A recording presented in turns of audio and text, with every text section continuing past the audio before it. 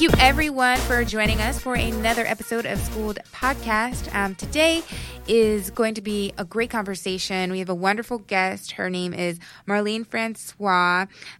She is what she calls herself a transformative social worker. She's also a therapist. She specializes in helping women and millennial women and girls, I should say. Well, millennials would be women. So she specializes in helping girls and millennial women. And she does really, really great work and has an amazing resume. So, Marlene, why don't you just tell us a little bit about yourself and your practice? Yeah, so thanks for having me. I am Marlene. I have a therapy practice located in northern New Jersey. So I specialize in working with women and teen girls that have depression, anxiety, work-life balances, childhood traumas that they're trying to get through. So that's literally the work that I've been doing. I've been in this field for about 13 years now, and I just love mental health, love all things self-care. So it's literally what I live by. I practice it daily. So self-care just has been my thing, and just like being able to live out as far as like how you need to have a healthy mental health. And why this specialty or focus on young girls and millennial women? Throughout my work, I would say throughout like my work in an educational career path, when I've been doing internships and working, I noticed that for me, I thrive most when I'm working with teen girls and women. I remember when I was a teen, I really didn't have that outlet as far as who to go to talk to. It was just pretty much my family and my friends. But I felt like if I had a therapist, I probably would have been able to navigate things a little bit better in life. So I noticed that for me, working with teens has been like something that helps me to not just helps me, but helps them as far as like getting through life. And so many people find that teens are difficult to work with. And also, I'm a millennial, so I know some of the challenges that we go through as millennials, especially a lot of millennials now, they're just not working a 9-to-5. They have their side hustle, passion project, they're transitioning. I'm raising my hand right now. What happened? I said I'm raising my hand right now. Oh, yes. So all of those challenges, trying to brush up, trying to level up, but then you feel like, okay, how do I maintain a healthy, balanced life? And sometimes as millennials, you're just grinding hard, you're going and going and going with the team, no sleep mentality, but not recognizing some of the symptoms that you're dealing with and what you're going through as far as your body changes and mentally, what are you telling yourself? So I feel like for me as a therapist and someone who's a millennial, I know what it's like to be in that space, but also to be able to help other millennials that are in that space has been the area that makes me thrive the most. That's so cool. So with that, you have this practice. Tell me exactly how, like, what it focus on, because I know like some practices focus on different things. I know you mentioned like depression, anxiety, that kind of thing. Is it more of a motivational thing, or are you more just like clinically treating people, or is it a combination of the two? It's definitely a combination of the two. So clinically, I focus a lot on cognitive behavioral therapy and also mindfulness-based stress reduction. And for those that have trauma in their past, as far as adolescents, I do a lot of trauma-focused cognitive behavioral therapy. So clinically, I have the clinical background and training. I have my master's in social work. I'm a licensed clinical social worker. So technically, you have to be trained in order to be able to work independently in your own private practice. So it's part of that, and also there's the motivation and encouraging piece. So for me, I do a lot of it as far as like helping you goal set. Let's goal set. What are some strategies you need to put in place? Because what I find is that people have a lot of anxiety because they can't get over some sort of hurdle, or they have fear. So let's talk about the fear. What are those fear states that you tell yourself, and how we can channel that and change it and say something positive in that moment. So doing something we call cognitive reconstructioning, and teach them how to reframe as far as some of the thoughts that they tell themselves that stop them from moving on to the next step. So in my practice, I do a lot of individual therapy, and in the future, I will be offering group work for teens and for adult women. But a lot of my focus right now is working with, people that have some sort of diagnosis. So whether it's major depressive disorder, maybe they have ADHD, maybe they have generalized anxiety disorder. So being able to work with them as far as identifying some of their triggers, knowing what their symptoms are, what are some thoughts you have, your feelings. So going all over all of that, developing a treatment plan and coming up with coping skills. So doing all the clinical side of things, but also making sure that I'm putting it in layman terms for them because, my clients are a therapist. So you got to put it in terms that they can understand. And so I have like a white poster board in my office that I write things on to kind of help them. Okay, let's talk about this. How are we going to get to you from point A to point B? I love it. I love it. So one of the things that I think is really, I guess, something that a lot of us struggle with as millennial women, depending on where you are in life, is this idea that, we're never good enough. We always have to be, I guess, striving to be something else or someone else or fitting into the mold of either what someone else wants us to fit into or, what we think we should fit into. How do you counsel young women and girls, in terms of being their authentic self and then using their authentic self to propel them forward? So that's definitely a great question. So what I like to do is have them identify what are some of your talents, your skill sets, the things that you're good at. So being able to find those characteristic traits that they can identify themselves with, whether they're doing that or taking some sort of personality test so we can see, where you fit in as far as what you're good at, but also identifying the fact that why do you feel that you're not good enough? And sometimes it may be some of the things that people told them in their past. So they may have had things that have happened in their childhood, whether their parents felt like, that wasn't good enough. So because of that, that resonated with them as far as into their adulthood, where they constantly are going and going and going. So they're doing things, but they're not feeling happy. And they feel like, okay, well, once I get that, I will be happy. But then once they reach that moment, they realize they're not happy. So that's part of the arousal fallacy, where you feel like, okay, when I reach there, everything will be fine. But you realize when you get there, you're still not happy. And part of what happens is that as people are in that moment where they're striving for something, they're already thinking about the next move, the next thing they need to do. So then they have a difficult time with being present in the moment to embrace where they're at in their journey. So whether they have a failure or a success that happens, they're not able to truly enjoy it because they're constantly on the go. So one of the things I like to do is teach them as far as mindfulness-based stress reduction skills. So learning how to practice deep breathing and how to do activities where you can kind of be present in the moment so you can enjoy where you're at without having to think about the next step. Of course, there's a difference between being still and being stagnant. So identifying what those are too, but identifying the fact that, okay, I can make mistakes. I could chill for a minute. I don't have to keep rushing and keep going on with life because sometimes all of those moves that they're making can increase their anxiety. So how do you do that? Like, because we're taught, right, that we need to be constantly striving and moving forward. And we also know that, like you said, we should also appreciate this moment and really make every moment right now count. Where's the balance? Like, where do you find that balance? So the balance is looking at establishing self-care days. So having moments sometime in your schedule. So whether it's remembering, okay, I need to eat 3 meals a day, I need to work out X amount of times a day, I'm going to drink water, I might find one day a week where I get my nails done.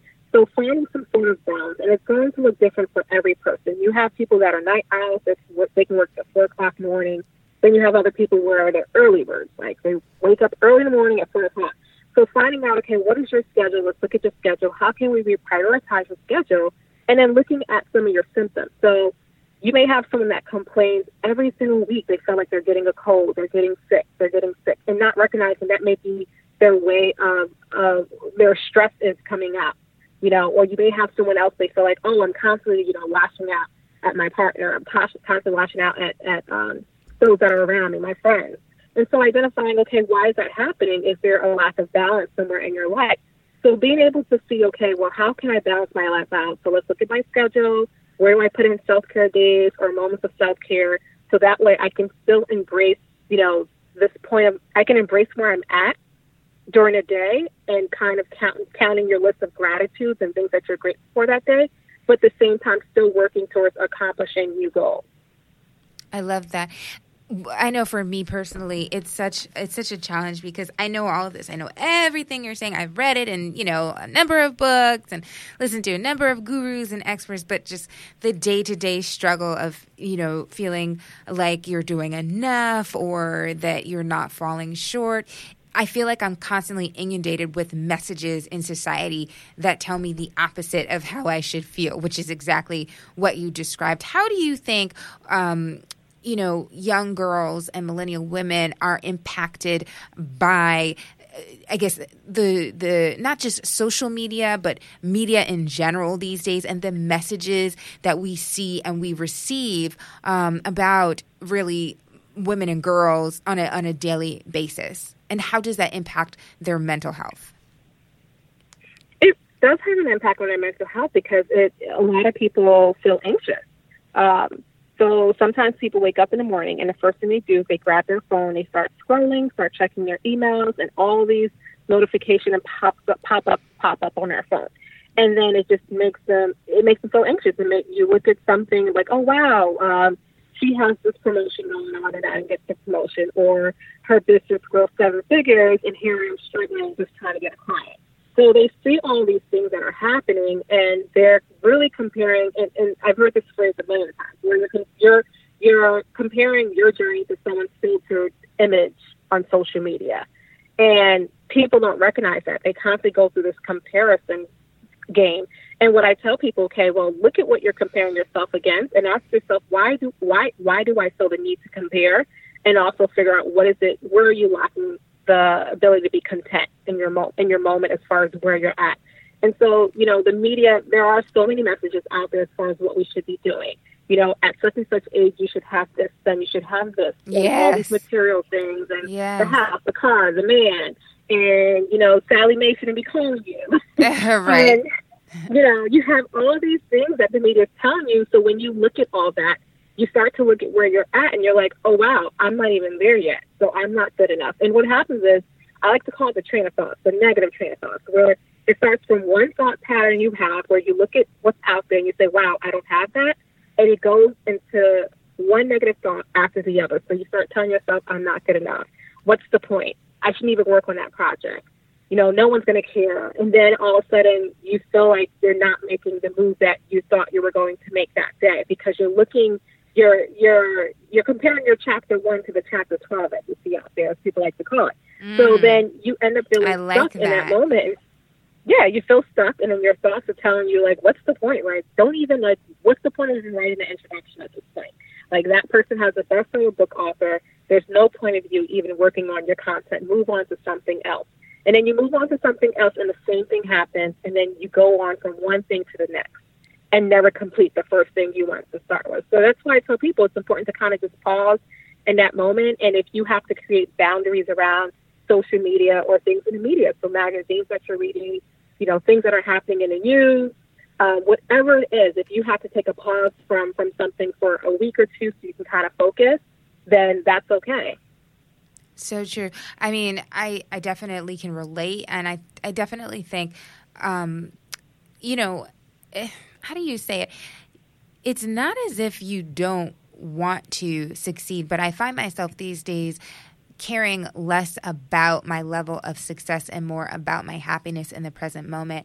And I say that because what I've personally realized is that if I am not happy, then what I'm doing does not feel as good or successful. And it may be my passion. It may be the thing I love to do. Yeah. But if my personal happiness is not a priority, then it doesn't matter as much to me. I only recently came to that realization, but I guess I realized for the majority, of my young career, I had been working towards something and only focused on that and never took time to actually enjoy my what it is I was working on, if that makes sense. You're working towards a goal, but you're not enjoying the process of getting to that goal, because we're taught that the goal is what matters most. But if that's the case, well, first of all, that's a fallacy, because certain people are never satisfied. Right? So you'll always be working towards something, and you'll never be satisfied with, what you get, even when you get what you want, because you're already thinking about the next goal and the next achievement. But that's another, another category of people. But then beyond that, once you get to that goal, you spent so much time either agonizing over what you don't have or where you're not in life or what could be that is not, that you're not even happy, by the time you actually achieve what you want. And that happened to me when people were saying, oh, you've done so well and you've gotten, this far. And I would say, I don't feel that way. And it wasn't because it wasn't true. It was because I wasn't satisfied and I wasn't happy because I didn't know how to just enjoy, the journey rather than achievement in and of itself. Mm-hmm. Yeah, absolutely. And a lot of people struggle with that because what happens is the process is not where you get affirmed. You get affirmed when you complete something. That's when everyone is just so excited. It's like, congratulations, yes, and all the excitement that comes with posting where you're at, right? So if you look at Instagram is very popular for millennials, and people are posting as far as something they've accomplished. Like, today I quit my 9 to 5, or I just got this new opportunity, or this happened here. And so people get excited about that, but they have no idea as far as the process that took them there. For instance, if someone had a keynote speaking engagement at a commencement or whatever like that, call it, at a graduation, and people get excited about that, but not knowing, okay, well, I had to miss 2 trains to get there. My flight was delayed. I had a flat tire on the way there. I lost my whole files. No one knows that moment because they're not talking about it, because we are taught to not talk about our failures. Our failures produces shame and a lot of guilt for some people, because they feel like if they talk about their failures or where they're at in the process because it's not moving rapidly, that people are going to hold them against it and say, oh, well, she's dealing with that, rather than embracing where they're at in the journey and being vulnerable, because that's how you produce your authentic self, is just by letting people know, okay, this is the process of how I got there. And, your journey may not look like that, but this was my journey, and I can appreciate the final product because of the process. So with that said, how do you think those pressures impact the mental health of women and girls, especially millennial women, differently than perhaps their male counterparts or generations before them? Several factors. So for a lot of women, I find that, in the workspace, depending what type of setting you're in, if you're in a setting where it's a corporate setting and it's male-driven, then you feel like you constantly have to put your stuff out there, and you feel like you're working 100% times harder than your male counterparts. So all of that can produce some anxiety, because then you feel like I have to constantly prove myself to people because I may be talked over, I may not be valued as much. So it impacts their mental health, because then you get home and then it's like, who do I talk to about what I'm going through? Where's my outlet? Does anyone else understand what I'm going through? So then you kind of feel like you're impacted in that way because you don't have the space to talk about what you're going through.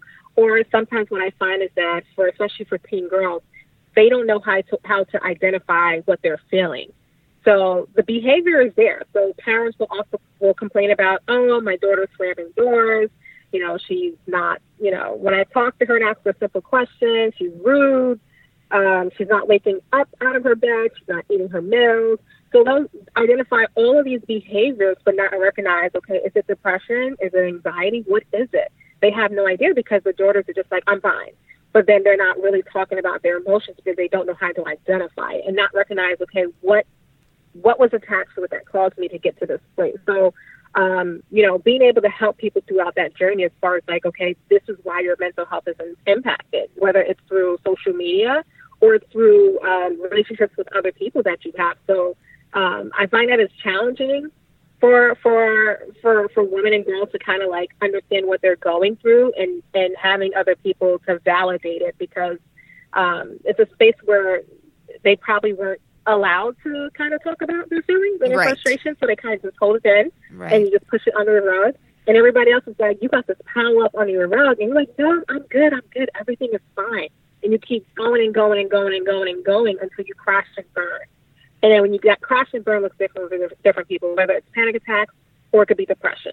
For some people, they get to that place where they feel extremely overwhelmed.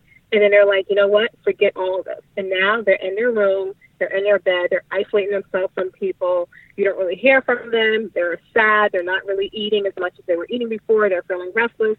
So they get back to this space and they have no idea how they got there. And it's not until they get out of it and they're able to talk to someone about it to kind of figure out, okay, how did I get to this space and what can I do to prevent this from happening again? Yeah, so true. And then I guess also, how does that impact the dynamic between, spaces involving the two sexes, right? So whether it's a workspace involving, millennial, and I ask this because it's very difficult for young women to assert themselves in the workplace. I had sort of a mentor and a boss of mine, if she would call my desk and I'd answer the phone a certain way, she'd say, you need to be more authoritative. You need to, sit up straight and you need to put some bass in your voice so people take you seriously. And when she first said that to me, it was shocking, right? Because I never had anybody, first of all, I never had anybody say that to me ever in any context. But then I never thought of myself as seemingly weak, right? But it's because I was so afraid and diminutive when it came to, my interactions with men. And a lot of that did have to do with what you were talking about, right? How we were raised and the sort of, I guess, space we were allowed to express ourselves and, not wanting to, make too many waves sort of thing and not wanting to appear to be anybody's burden or appear to be weak, in a certain way. And then turns out, it's all self-defeating because I was actually appearing that way anyway. And it wasn't until this former boss of mine who we still keep in touch, said these things to me that I really started really being conscious of my interactions with people in daily life, especially the workplace and especially with men. I shook some man's hand the other day that I was interviewing for a story I was working on.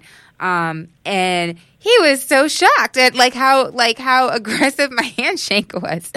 And and I said, well, it's because I was told that I need to do this so people take me seriously. So, but I digress. So in your opinion, how did those things, affect how women, especially young women, interact with the opposite sex just in daily life?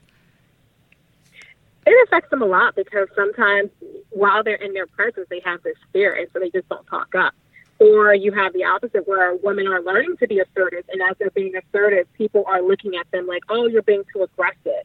You need to be quiet. This is not the space for that. Or they get complaints sent to HR about them because they were being assertive.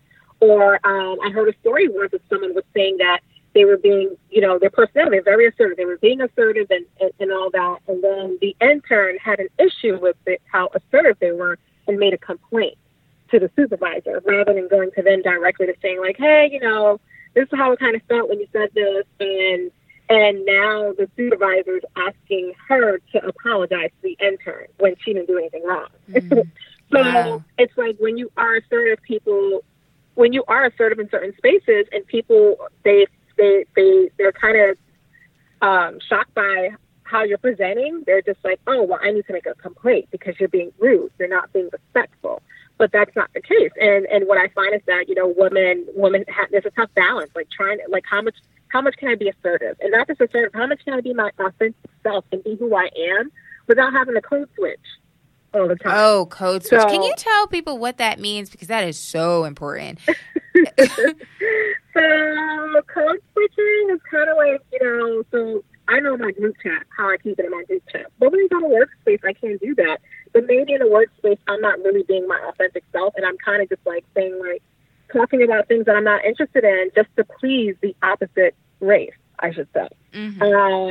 So we know Nike's a whole big deal this week. Maybe I'm going there. I'm like, yes, I'm going to buy me some Adidas this week. How do you guys feel about that? Yeah. Saying things like that, right? So sometimes people code switch in a workspace because they feel like, okay, I have to fit in, or I have this big promotion coming up, and I have to present a certain way. So what I find is that sometimes people change their appearance in the workspace. So maybe if you, like a woman, they may change their hairstyle and maybe hesitant with, maybe cutting their hair down or wearing their fro out or having certain piercings. Of course, some jobs have, regulations as far as dress code and policy, but sometimes people will downplay who they are just to fit in the moment. And that even falls with being assertive. They may not be assertive in the moment because then other people will look at them and think that they're being too aggressive. And then they may lose out on an opportunity that they really wanted, or they may be sitting in a board meeting and they have these awesome ideas. They could speak up about something, but then they choose to just sit back and fall back about it and not talk about something. So true. And I mean, I feel like to a certain degree, we all code switch, right? Because what is appropriate at home oftentimes is not appropriate in our workspace. And then even if it might be a little appropriate, you don't want to get too comfortable. But what you're talking about is a different dynamic where people are taught, some people, often women and girls, are taught to not be their authentic self regardless in any setting, right? And especially not out in public. And that's why I thought it would be great for you to explain, because not everybody, maybe people understand the concept of code switching, but they couldn't put like a term to the actual action of it. I think though, and I guess we should end on a positive note, one of the amazing things about being alive in 2018 is just how many awesome female leaders we see in all sectors of society, government, private sector, entertainment, all of that. But again, we also can get caught up in idolizing people who are just human beings. Who do you give, if anybody, as examples to your clients of positive, strong, female encouraging role models? And I ask that because I know outside of your work counseling, you do a lot of outreach, you do a lot of volunteering, you've volunteered overseas, you do a lot of speaking engagements and motivational speaking engagements as well. So who do you try to use as examples to help hold women up? I always say, look at the Michelle Obamas in your community. Because what happens is that, I know for me, I look at Michelle Obama, Oprah, look at all, a lot of these women, but they're not in my reach. I can't call them because I don't have access to them. So I always tell people it's good to look at, people that are out there in the media, celebrities and, these power change makers that are out there, but look within your community to see if you can find that person and whoever that person is to connect with them and maybe possibly, see if they can mentor you. So I always tell people, look and see if you can find a change maker right in your community. So whether they're the councilwoman, the congresswoman. So I'm in New Jersey, and my congresswoman is Bonnie Watson Coleman, doing some dope, amazing things. So I always tell people, look and see if you can find who those people are, and look to them as your role model. Because if I look at Oprah as my role model, that's great and all, but I may end up feeling anxious, like, oh my gosh, I don't got $1 billion in my account. That means I need to get back to work. If I'm looking at how hard Beyonce works at the On the Run tour, I may feel like I'm inadequate because she does a whole lot, but I know she has an entire team. And that's the thing. I want women to recognize that, okay, can I find someone within my area, within my community that I can look to as someone that can help me to get to where I want to go? I love that because that means that, not only is it somebody you can relate to, but it's somebody within reach. You literally reach out and touch them. And people often think, especially young girls often think, these larger than life figures, especially female role models and influencers, are larger than life and unreachable and untouchable. But you're so right. If you can find that person in your community who, and I can relate so much to that, because there are people that I found like that in my life that I keep in touch with to this day, from years ago, and growing up realized, they're just like me, there's nothing actually that spectacular about them. But what was spectacular is that they were willing to make time for me, right? They were willing to give me guidance and mentor me and show me a path that maybe I wasn't familiar with or didn't even know was possible. And those can be some of the best motivators you will ever meet. So that's such a great point, and something wonderful to end on. Well, thank you so much, Marlene, for joining us. This was so inspiring. I think we should have you on again because I feel like there's so much we didn't talk about. Absolutely. Yeah, and I just love the work you're doing. And maybe just, as we end, just tell us about some of the side things you do outside of your counseling work, some of your charity work as well. Yeah, so for me, I have an organization where we do personal professional development with teen girls. So this year, 2018, we actually did we did a brunch tour with teen girls. So we were in New Jersey, New York, Philly, and the D.C. area. And we just targeted teen girls because I love to brunch, and being able to have an outlet where they can talk about stressors, sexuality, Black Lives Matter, bullying, and just talk about these issues because not everyone has a space to sit down on a therapist's couch. So being able to have that where they can mingle with one another. So that was something that I worked on this year. And because we're hitting the last quarter, the only thing I'm working on right now is being able to launch my planner that I've created for therapists and mental health professionals. And hopefully next year I'll get back into gear with things as far as like events for teens and for mental health professionals. Awesome. And just once again, where can people find you on social media or just online in general? They can find me on Instagram, Twitter, Facebook, and my website at Marlene Francois. So it's Marline, Francois, Francois. Perfect. Thank you, Marlene, for joining us. And thank you, everybody, for listening to this episode. And again, you can find us, Schooled Podcast, on Instagram, Facebook, and Twitter at Schooled Podcast for all three. Have a wonderful day. Bye.